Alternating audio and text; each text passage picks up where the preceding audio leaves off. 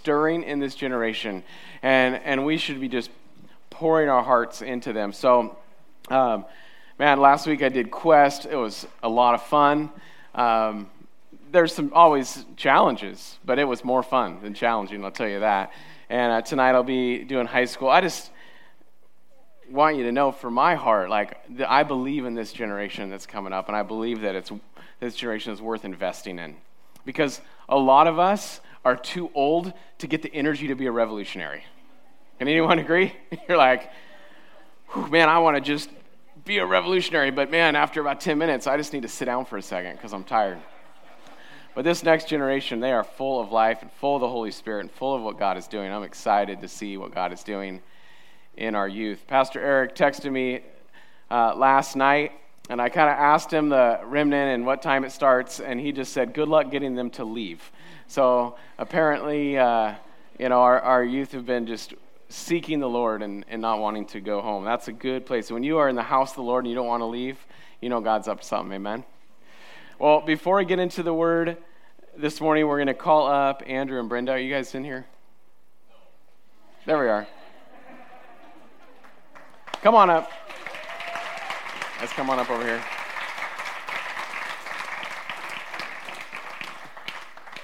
Hey, Kevin, can I have that microphone back? I don't know where you went. There you are. Okay, so last week, Mary's last week, she moved away from us. Thank you, Bethany. Come up here and we'll pray over you guys. And the Lundins are leaving, so we are placing a moratorium on leaving the church. Right? It's too hard on the heart. So Andrew and Brenda are moving to Florida, and I'm a little envious on days like today. So we love you guys, and we are just so grateful to have been family with you for so many years, and we're going to miss you a lot.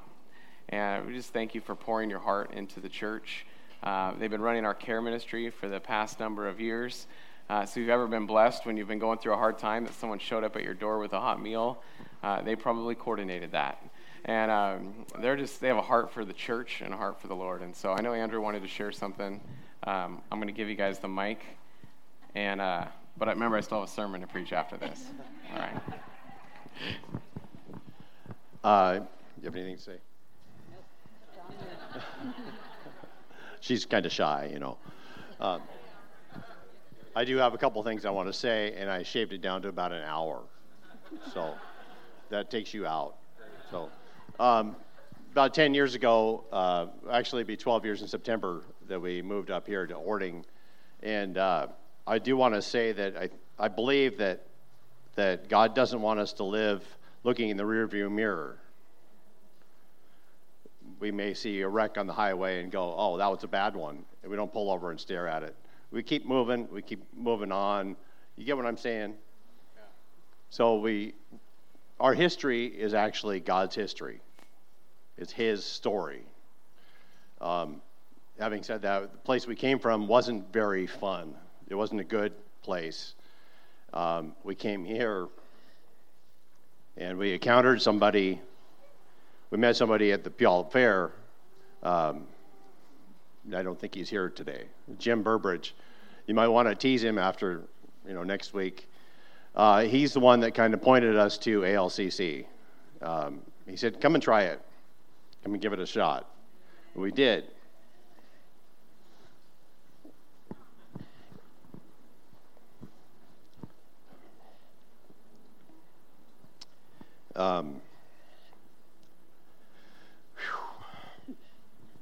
This has been our valley of blessing. God brought us here, teach us some lessons, help us to cut off some things that we were believing for a while, and it's been a blessing.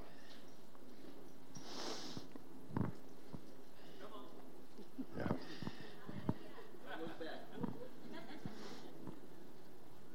Following in Matt's footsteps. Yeah, I'm pulling a Carlson.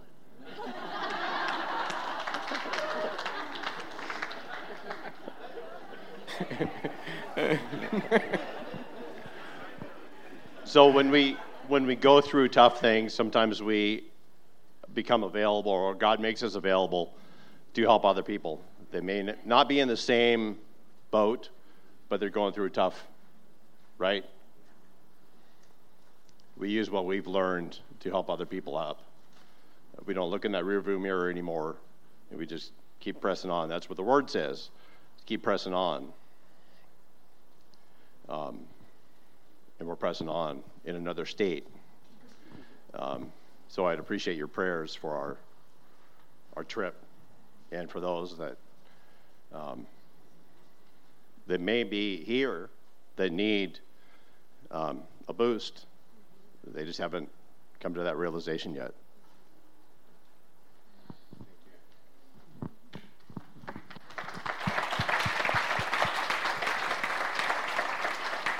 I love your heart, Andrew. If you guys know this couple at all, you know that they serve. That's what they do. They serve. I think they've had people at their house doing laundry for a long time. Like they'll lend you their washing machine, for crying out loud. They'll just be there for everything. Oh, it's sold now. Okay. Not anymore.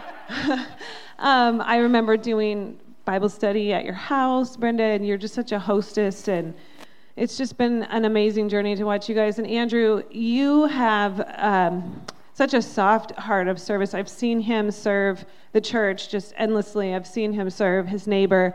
One day he showed up at our house, and he had built with his hands the most giant teeter-totter I've ever seen in my life that Brad and I can go on. And it's still in the backyard. He did that just for our family, just because. And every time I look out there and see it, I just think, Andrew, like, who does that?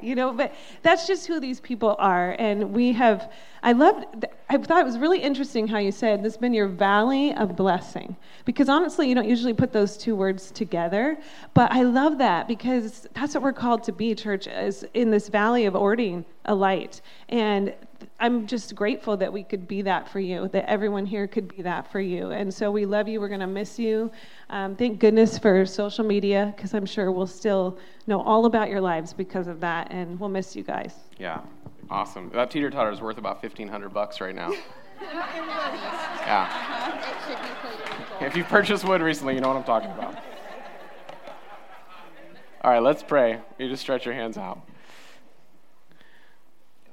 Lord Jesus, we just thank you for Andrew and Brenda and for the family. Lord, this season where they've come here and raised their kids here and are raising another one, Lord, just thank you for their heart for your kingdom and their heart for your ways. Lord God, I thank you for all the ways that they have invested in Abundant Life, Lord, the ways that have been unseen. Lord, these two servants, Lord, have mostly just desired to be unseen and just to serve your body, Lord. And I just pray that you would just heap blessing upon them, Lord God, as they go. Lord, as they go, I pray as they travel, Lord God, that you would keep a watch over them. Lord God, I pray for provision for their life in every way. Lord, I thank you for new jobs and new adventures, Lord God, and I pray that there would be so much joy in that, Lord.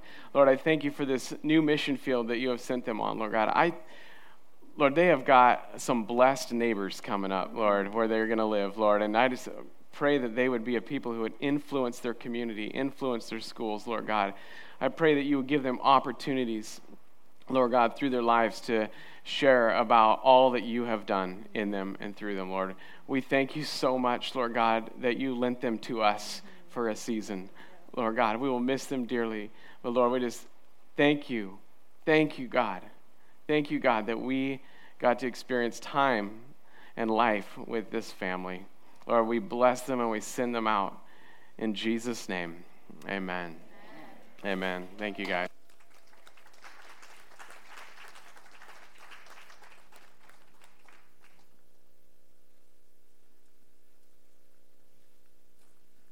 All right. Everybody okay? You all right? You going to make it? God turned the lights down a little bit this morning in here. Someone asked me about the tent and the lighting and all that. I said, it's just whatever God has for that day is what it is. So that's just how it works. Well, I just have a question for you as we get into the Word. Does anybody like things when they're nice and orderly? Right? If you could, would you vacuum out here in this tent, right? You know what I'm talking? Not possible. It's just that there's something about that feeling of like when everybody does their own job and you don't have to do it for them, Has that ever happened in your life? No? And all the moms said, preach it.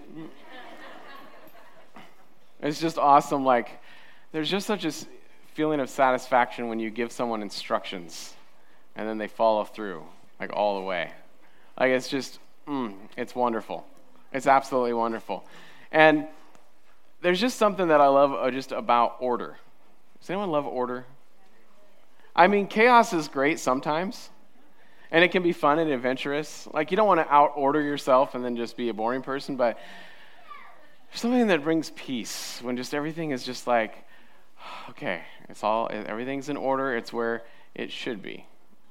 I want to talk to you about an ordered life, because I believe that God has called us to an ordered life, and Peter is teaching us in this series that we're in. This series is called Born Again. We're studying the book of 1 Peter, and he's teaching us what it means to live a born-again life. And today we're going to see that what he teaches us is that a born-again life is an ordered life. And we'll dig into what that means, and we'll also dig into what that doesn't mean. Now, we're going to cover a huge portion of text today. So turn to 1 Peter chapter 2.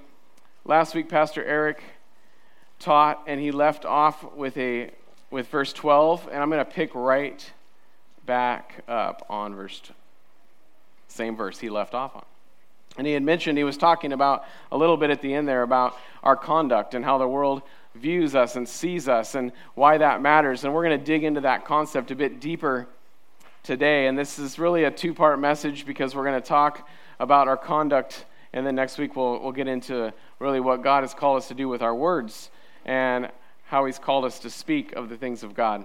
And so we're going to look at 1 Peter 2, verse 12, all the way through 1 Peter 3, verse 7. And no, I'm not going to read that entire passage of Scripture. So you can read that entire passage of Scripture this week. I encourage you to do it as we go through this book. But what I want to look at is I want to kind of zoom out and look at a very specific set of instructions that Peter gives to the church. Because all of this can be summed up in one concept. And so let's read just some excerpts from this section. So let's start with 1 Peter 2, 12, and we'll go through 15.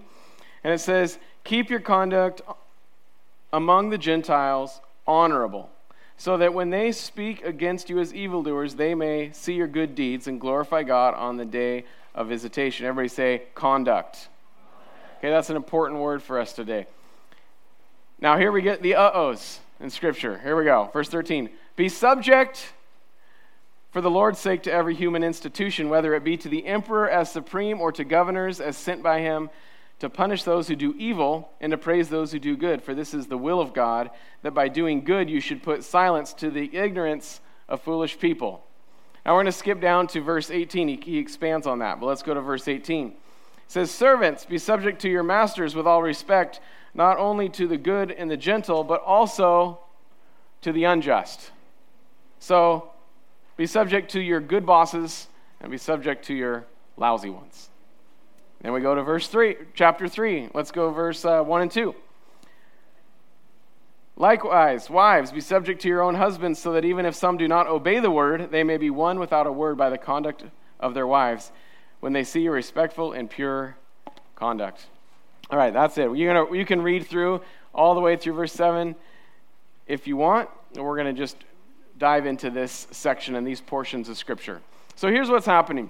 The early church found itself in some predicaments. So when I say early church, if they made it into this book, they're the early church, right? This was the beginning of Jesus had left, the Holy Spirit had come, the church was expanding and moving, and Peter's writing to the church, and they found themselves in some very tough situations because they had fully understood that they had been called out of this world and into the kingdom of God. Does anyone get that over your own life? That we are called to be citizens of heaven, not of this earth. And so they are all about the kingdom, and they were finding freedom in Jesus Christ. Has anyone else found freedom in Jesus Christ? Amen? We sang about this. But this freedom was producing internal conflict inside of them. Because even though they were free in Christ, even though they were citizens of heaven, every single day they'd run into these situations that weren't always godly and weren't always kingdom of heaven. They would run into people in their lives who didn't lead them the way that Jesus led them. And so he addresses three areas where this was most prevalent in their lives, and I'll call it three predicaments. They had three predicaments that we're going to look at. And the first predicament that they were dealing with was the institutions in their life. Here they are, a free people. They have been set free by Jesus. They serve God alone. He is their king. But here's what was happening in their lives. There was the climate. At the time of this writing, the early Christians actually lived in a dual government system. They had two governments. The first was a monarchy. You had Rome. You had one person. Monarchy is one person with ultimate power. Can anyone say that's dangerous, right? One person with ultimate authority. So they had to follow all the rules and regulations of civil government. Now, Peter tells us the purpose of civil government is to make sure that justice happens to evil people. All right? And so they had to deal with this civil government. Now, they also lived under a theocracy. Now, a theocracy is a form of government in which religion is the ruling party. Religion is in charge. So it would be like the priests, the religious officials, they were in charge. And you've heard of the Pharisees and the Sanhedrin. So this is a religious form of government in which priests rule in the name of God. In this context, it's God that we serve, but there was also theocracies around the world where there were false gods, and those false priests also ruled as well. So here you have two different authorities over you in government: civil government, religious government. Now, have you ever had two bosses before? Has anyone had two bosses, and they both tell you the way they want you to do your job, and they both tell you opposite things? How frustrating is that? Who are you supposed to listen to? Now, this boss says, this is what I want you to do, and so you start to do it, and the other boss comes up and says, what are you doing? I want you to do this, and now you're stuck between them and their relationship. Has that ever happened to anybody at all? Not exciting. This was what the early church was under. Very frustrating. So here's where they kind of arrived on. This is the best plan. Since this boss wants us to do this, and this boss wants us to do this, how about we listen to neither of them and just follow Jesus?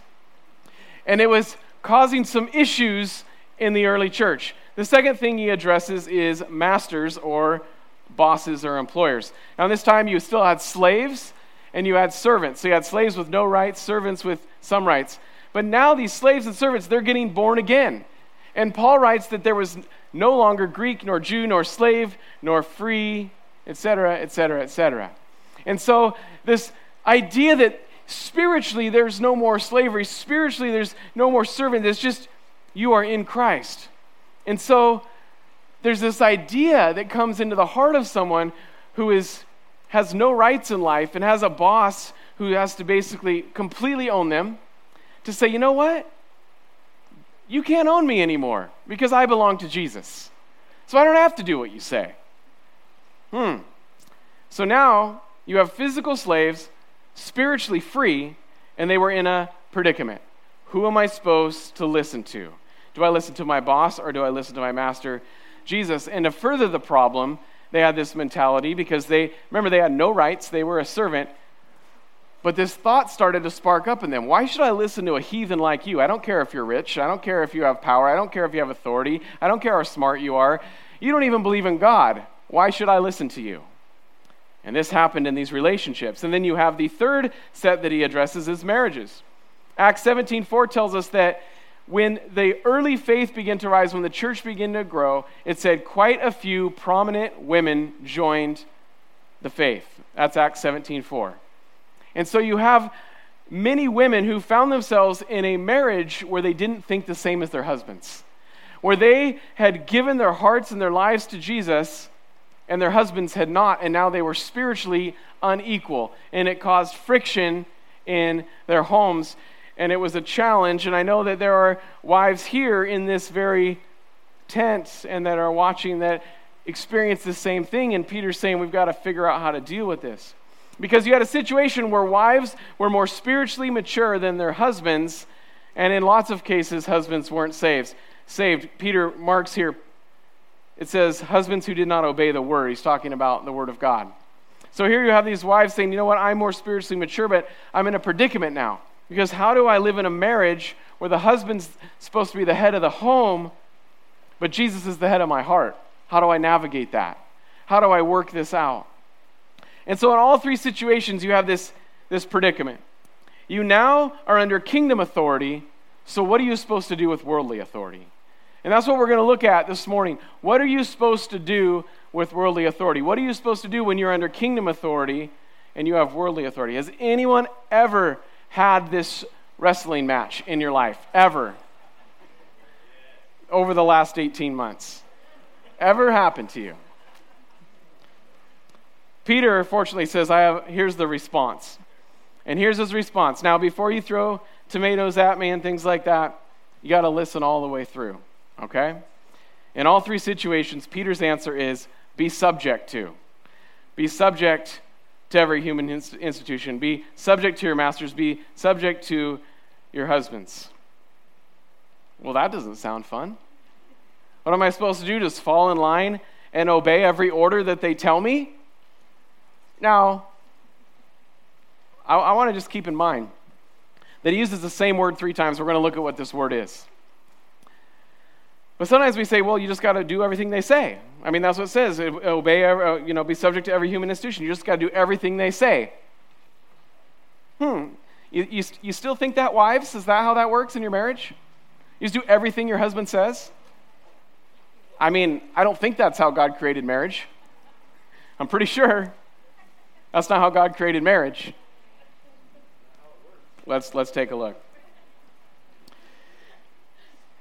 This word to use, subject, is the Greek word hupotasso, and it means to order or arrange yourself under.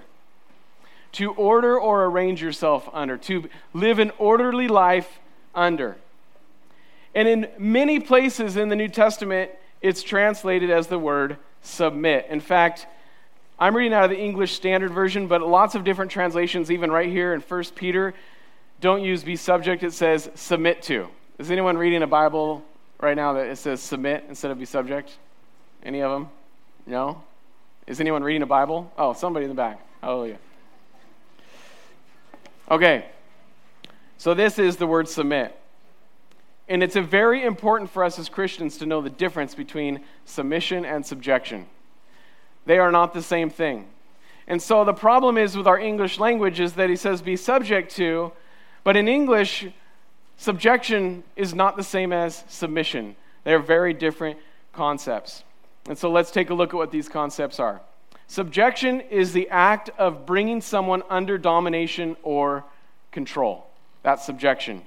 It is the act of a ruler to force obedience. He uses fear or force or intimidation to break the will of the people so they eventually surrender to him. They give up and wave the white flag. They've been conquered. They are now in subjection to this leader.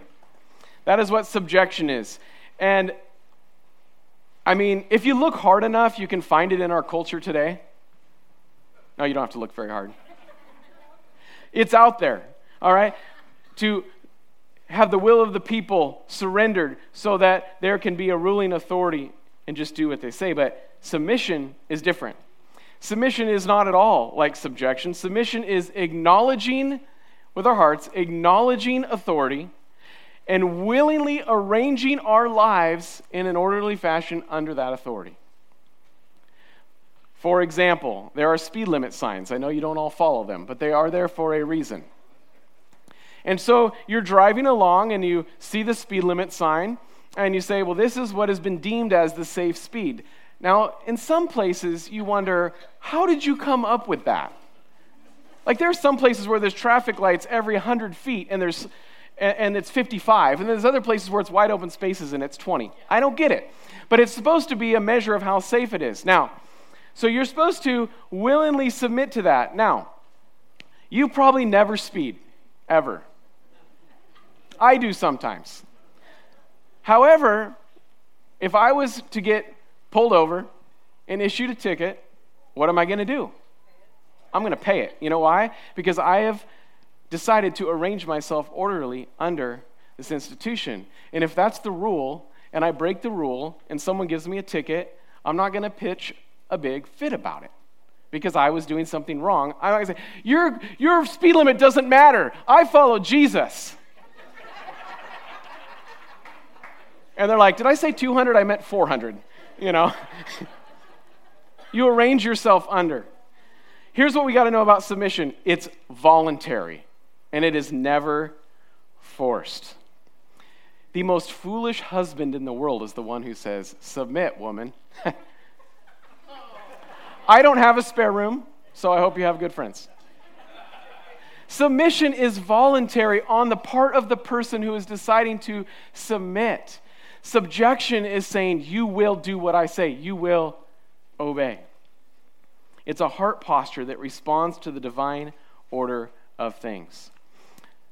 Now, as a side note, as we raise our children, there is an important value, and there is times, have you found, kids, that there are times in parenting where it feels like subjection? That's because it is. Because part of parenting is teaching our kids that obedience matters. If we don't teach our children, if we just say, kids, it's just so hard to parent my kids. If we don't teach our children the importance of obedience, when they grow up, they won't have learned how to obey God. And so there is an important role in our life as parents that we need to help our kids learn obedience so that they can grow up and obey the Lord. But this is what submission is. Submission is a heart posture that responds to the divine order of things the way that God set it into motion. Paul teaches the same concept. So Paul and Peter, they didn't always get along perfectly, but they did agree on this. I'm just going to read you 3 quick scriptures. Romans 13:1, Paul writes, "Everyone must submit himself to the governing authorities." 1 Corinthians 7:21, he writes, "Were you a slave when you were called? Don't let it trouble you. Just continue the way that you are." In Ephesians 5:22, he says, "Wives, submit to your husbands as unto the Lord." So what these guys are telling us, what the Apostle Paul and Peter are telling us, is that this is how born-again people are supposed to live. This is how we are to order our lives, to keep an ordered life. Now, let's just pause and time out for a second and acknowledge the elephant in the room. It's not always possible to submit in every situation.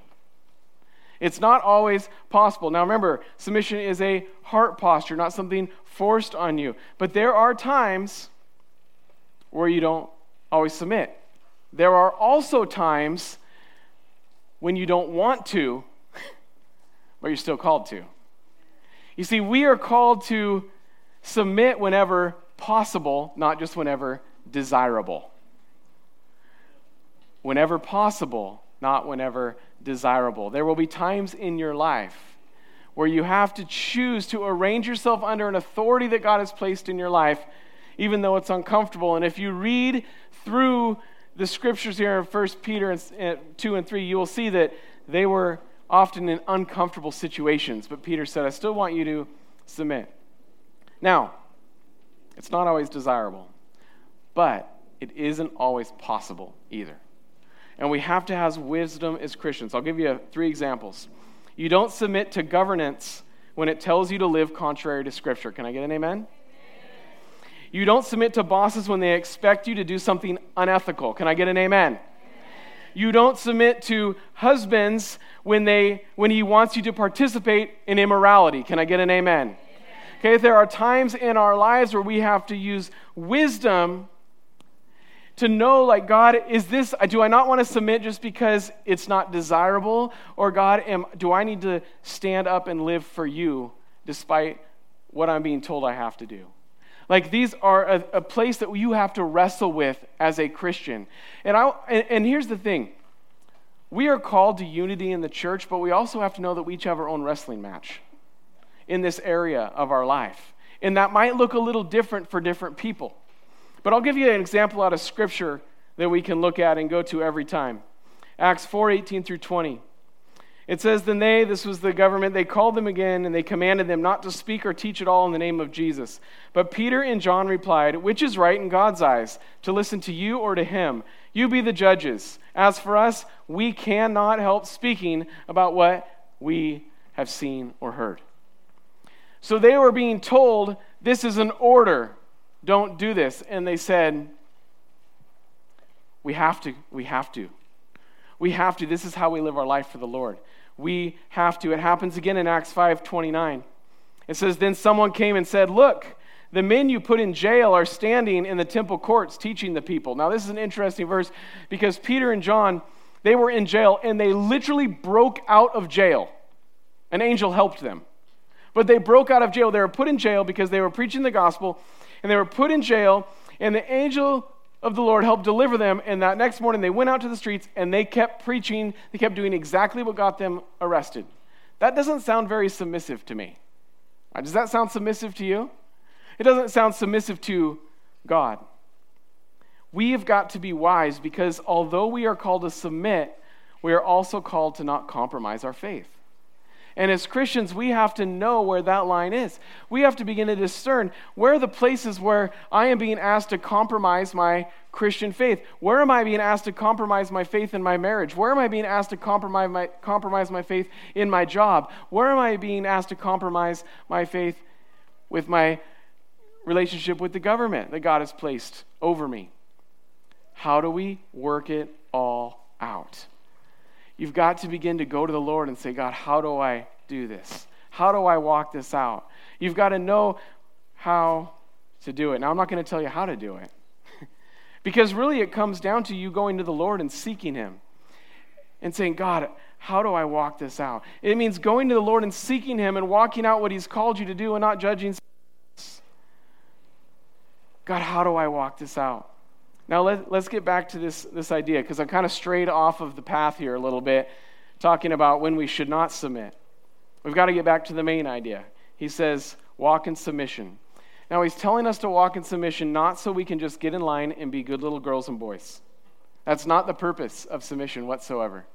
It's not to make your government happy with you. It's not to make your husband happy with you. It's not to make your boss happy so that they can just have all their own happiness. There is actually a bigger purpose. The reason. Let's talk about this. This is the final part here, the reason. The reason is revealed right the very first verse I read. It says, keep your conduct among the Gentiles honorable, so that when they speak against you as evildoers, they may see your good deeds and glorify God on the day of visitation. We will all have a day of visitation. Either Jesus comes back and we're sitting here in this tent, or we go to be with Him. But there will be a day where we stand before the Lord. And he says here that you want to keep your conduct honorable so that when these evildoers speak against you, they're going to see your good deeds and glorify God on the day of visitation. There's two reasons that I think Peter's telling us that it's important that we walk an ordered life. We walk an ordered life. And I'm intentionally using that phrase, walk an ordered life. Because what I want to do is I want to strip away all of the stereotypes, all of the preconceived notions about what submission or subjection and all that is. It is an ordered life, a life in which I say, I will order myself under the way that God has set up our world. And I will walk according to that way. The first reason is this: an ordered life demonstrates that we live for God. It demonstrates that we do things His way. What happens when you live an ordered life is that your Christian walk with God isn't just a status. And isn't just a phrase. It isn't a label that you wear that says, yes, I'm a Christian. It's not a really cool t-shirt that says faith. It's not just the message, it's the lifestyle that you live. You've probably all met Christians that they say, I am a Christian, and then you watch their life and you say, I'm not so sure. Has anyone met someone like that? Like, hopefully that's not who they've met in us. But what he says is you've got to demonstrate that you live for God with your actions, that the world gets to see what we really do believe in. Our conduct should be demonstrating to the world that the Christian life is worth it. When you have a conduct, when you are living an ordered life, he says your conduct should show the world this is an appealing way to live your life. Let me ask you this question. Does our world need any peace right now, internally? Have you met any people who need peace? Okay, if they meet a Christian who also has zero peace in their life, and you say, you got to believe in Jesus, it'll change your life. And they look at your life and they say, what? You're just as messed up as I am. I mean, that is the truth. We are all messed up, but there's something like, we were singing about love has a name, joy has a name. Is there hope within us? When we meet people in our life, do they see that, wow, I don't know, you always talk about this God you believe in and I don't get it, but you carry yourself differently. And it's obvious that there is some type of benefit. Listen, our world isn't always going to come to Jesus because they've just decided, I want to surrender. What kind of world do we live in? We live in a world that says, what's in it for me? And it begins, that's not the gospel, by the way, but it begins with the world seeing your life and saying, they've got something. How are they always smiling? I don't understand. How are they always kind? How are they patient? I want something like that. And that is often the beginning of an invitation into a life with Jesus Christ. So it's a demonstration that we live our life for God. It's a demonstration that we are truly authentic, that we are who we say that we are. The second part of this is that an ordered life makes our Christian witness effective. That it makes us effective. Peter says that through our conduct, people will glorify God. I love that in verse 12. Through your conduct, they will glorify God. Do you know who glorifies God? People who are saved. Interesting, he says, keep your conduct, and he's pointing to the world, among the world honorable, so that they will glorify God. Keep your conduct honorable so that they will be saved, so that your Christian witness is effective. Your conduct will point people to Jesus. Has anyone ever watched lacrosse? Has anyone ever watched that game? That game is wild. It's kind of insane. Like, you carry a stick around and you try to run down a field, while other people with sticks just like whack you with the stick as hard as possible. And you're somehow supposed to hold on to the ball to score a goal. All right? So here's this game. Now, something happens in a lacrosse game when your conduct is not honorable. Let's say you... Does anyone play lacrosse? Raise your hand. Okay. You guys back. What happens if you slash someone with your stick? What happens? Penalty. How long is that penalty? 2 minutes, 2 minutes, depending on the severity, if it's technical or whatnot. There's different penalties. So what happens is you've got, let's see, how many players are out there at a time? Someone tell me. 10. So if you slash someone with your stick, now I don't understand it completely. Like, you can hit someone with your stick legally and you can hit someone with your stick illegally. It looks all the same to me, but there's a method to it, apparently. If you slash someone or you hit them in the back or you do something that you're not supposed to do, you get a penalty. And if it's a 2-minute penalty, that means that your team is now playing with 9 players for those 2 minutes instead of 10. So you have a disadvantage. And what you see is that the person who sits out generally comes out of the defensive side, right? So now there's a scoring advantage for the other team. And what I've noticed is that when that team is a man down, the other team often scores a goal. It happens a lot. So they've got less players to defend. And it seems like, well, I've got less people on my team now because someone has a penalty, and now the other team scored on us. When your conduct is not honorable, it has an adverse effect on your team. That penalty has an adverse effect on your team. Now, it may have been really fun to do in the moment. In fact, he might have had it coming. But the end result is that your team is now adversely affected. And anyone play lacrosse? If that's true, just give me a yes. Raise your hand. Right? Is that true? You're adversely affected when you end up on the sidelines. Now, let's step back and say that our life and the evangelism through our life, our conduct through our life, is like a field. And if our conduct isn't honorable, we get sidelined. Now, I'm not saying, oh, well, God puts you out, takes you out of the game. That's not what I'm saying. We take ourselves out. Because our conduct isn't honorable, and so we don't get to be on the field for a while. And what happens is that when we get sidelined, it has an adverse effect on the gospel. That when our conduct isn't honorable, our life has an adverse effect on the gospel. Now, I don't know anyone in here would say, oh, I want to have an adverse effect on the gospel. No, when we tell someone about Jesus, we want them to actually go, yeah, this makes sense. I've seen your life. But when we don't live that ordered life, when our conduct isn't honorable, we have an adverse effect. Listen, you can't be effective in this life for Jesus if you're spending all your time in the penalty box. You can't.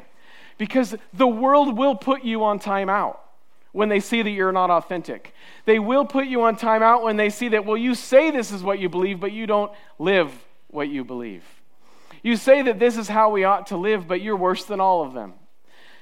You can't be effective if your conduct has you on the sidelines. And Peter is writing to the church and he's saying, guys, I just want you to stay in the game. I want you in the game. Would you keep your conduct honorable? And sometimes that looks like you've got to submit even when it's not fun. And whether that's to your government or to your husband or to your master, your boss, you sometimes just, you've got to do it because I want to see a life of evangelism through you. And this is really the main point Peter's trying to drive home, is that when you live an ordered life, you're living a life of evangelism through your conduct. That we are called to live a life of evangelism through our conduct. Now, like I said, you've got to have discernment to know if there are situations that come up in your life where you have got to step back and say, I have to follow the Lord and not men. You have to do it because compromising your faith is also a destroyer of your Christian witness. But we've got to look at our lives and say, what's my attitude toward these things? What's my thought toward these things? How do I deal with this topic in my life? This is the one topic in this entire book that I was going through and planning out the sermon series. And here's how my sermon planning went, all right? Chapter 2, we'll end at verse 12, and then we'll skip all that, and we'll pick up at 3 verse 8. And then God reminds me, hey, Brad, remember how you say all the time, don't skip the hard parts? And I'm like, So what do we do with it? What do we do with it? I think the best place to start is to get honest and ask yourself this question. Is there conduct in my life that is having a negative effect on my Christian witness? Is there conduct that's having a negative effect on my Christian witness? Can people tell that I'm a Christian by the way that I act? I wonder. By the way that I post? By the way that I speak? By the way that I work? Like when you go to work, are you that one guy who's like, oh man, I have to work with him today. He never does anything. Can they see Jesus through my life? By the way that I treat my husband? By the way that I treat my wife? How do I... Wives, it says wives submit, but if you go to Ephesians, it says husbands love your wife like Christ loved the church. I don't remember Jesus telling me, like, man, why do you guys have to do that? Come on, why isn't dinner ready? Come on, it's your job to parent the kids. Jesus never said any of that to me. He laid his life down for me. Right? So this message when we say, wives, submit to your husbands. Wives submitting to your husbands isn't getting together with the girlfriend saying, well, my husband is such a loser. I mean, he can't get anything right. That's not what that looks like. My wife always says, I don't like those conversations. I just think, well, why'd you marry him? You're not very smart. How do we speak about one another? How do we speak? How do we get to places where you're at work and everybody's talking about how terrible the boss is, and in your heart you're going, man, my boss is terrible. I totally agree. Am I going to join in the trash talk, or am I just going to work as I'm working unto the Lord and saying, you know what, this is who God has given me in my life right now. I'm going to start looking for a new job because I can't handle this anymore, but I'm not going to, with my mouth and with my conduct, begin to say the things that others are saying. We're called to live a life of evangelism through our conduct, through the way that we do things, the way that we live our lives. You've all heard the expression, if you're going to talk the talk, you have to walk the walk. And that's really what Peter is saying to us today. To look and reflect in the areas of our life. What is our conduct? This last 18 months has exposed so many of these issues of our heart. And I will say, like, completely honestly, like, I have been angry with our civil authority over the last 18 months at times. It's my role, though, in my heart to decide, are there places that I need to submit because I'm called to, or are there places where I need to say, I can't submit to this? But either way I choose, what am I saying about? What am I saying about?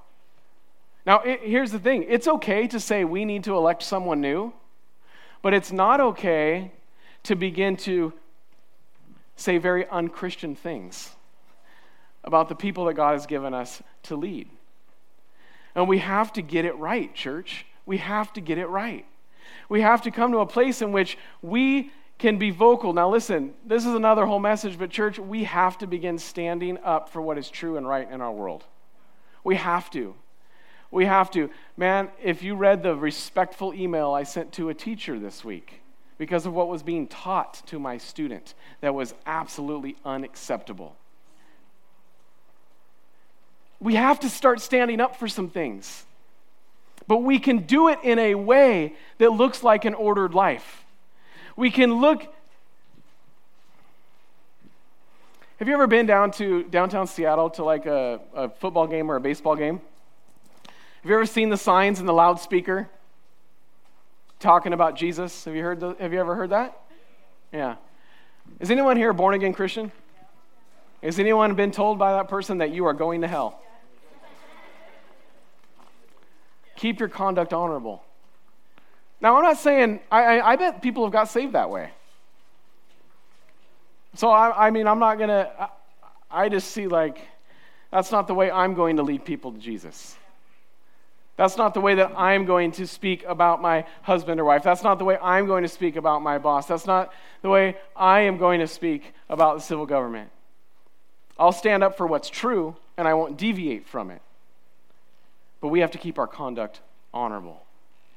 Because if we do, he says, there's going to be an opportunity in your life where people are going to ask you, why do you have hope and no one else does? And next week we're going to look at that. He says, always be prepared to give an answer for the hope that you have. If you don't live an ordered life, no one's ever going to ask you the question. So that's where we got to get to this week.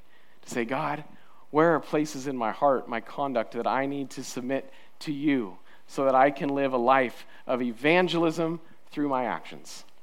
That is the call of God upon our life. Will you stand with me? I want to pray for you this morning.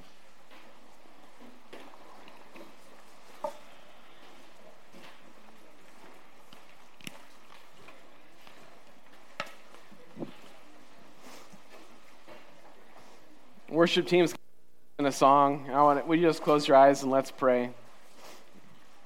Before we pray, will you just think for a moment and just ask the Lord, Lord, is there an area of my life where I'm not living an ordered life? Is there an area of my life where my conduct has not been honorable?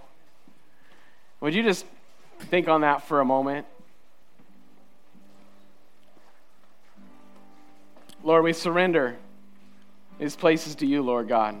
We want to be an honorable people so that when people see our lives, that they too will glorify God. Lord, as we go out and we navigate this world that is so dark and is so challenging, Lord, I pray that you would show us how and when we need to just submit and walk in peace. I pray that you would give us wisdom and discernment to know when we have to do what Peter and John says, I have to listen to the Lord on this one. I pray that you would give us the guts and the courage to do that. Lord, as we walk out in this life, Lord God, I pray that you would just begin to show us where we need to come in line with your way. And we surrender that to you even right now, Lord God. We repent to you the places where our conduct couldn't possibly be leading anyone to Jesus. Show us, Lord God, how you would have us live. Show us your way. Show us the better way. Lord, I pray that you would make us a people of evangelists, and that we would be evangelists without even having to say a word. Because people can see the faith on our life. They can see the courage on our life. They can see the hope on our life and the joy in our life. And they can see that this is a person who lives an ordered life. Let's give our lives to you, Lord God, and we ask that you would shine through us. Just make that your prayer today. If you desire that, would you just say, Jesus, shine through me today? Jesus, shine through me today. Yes, God, let my conduct be honorable first to you, Lord Jesus, that the world would see that there is hope that can be found. Thank you, Lord God. Let's sing this together.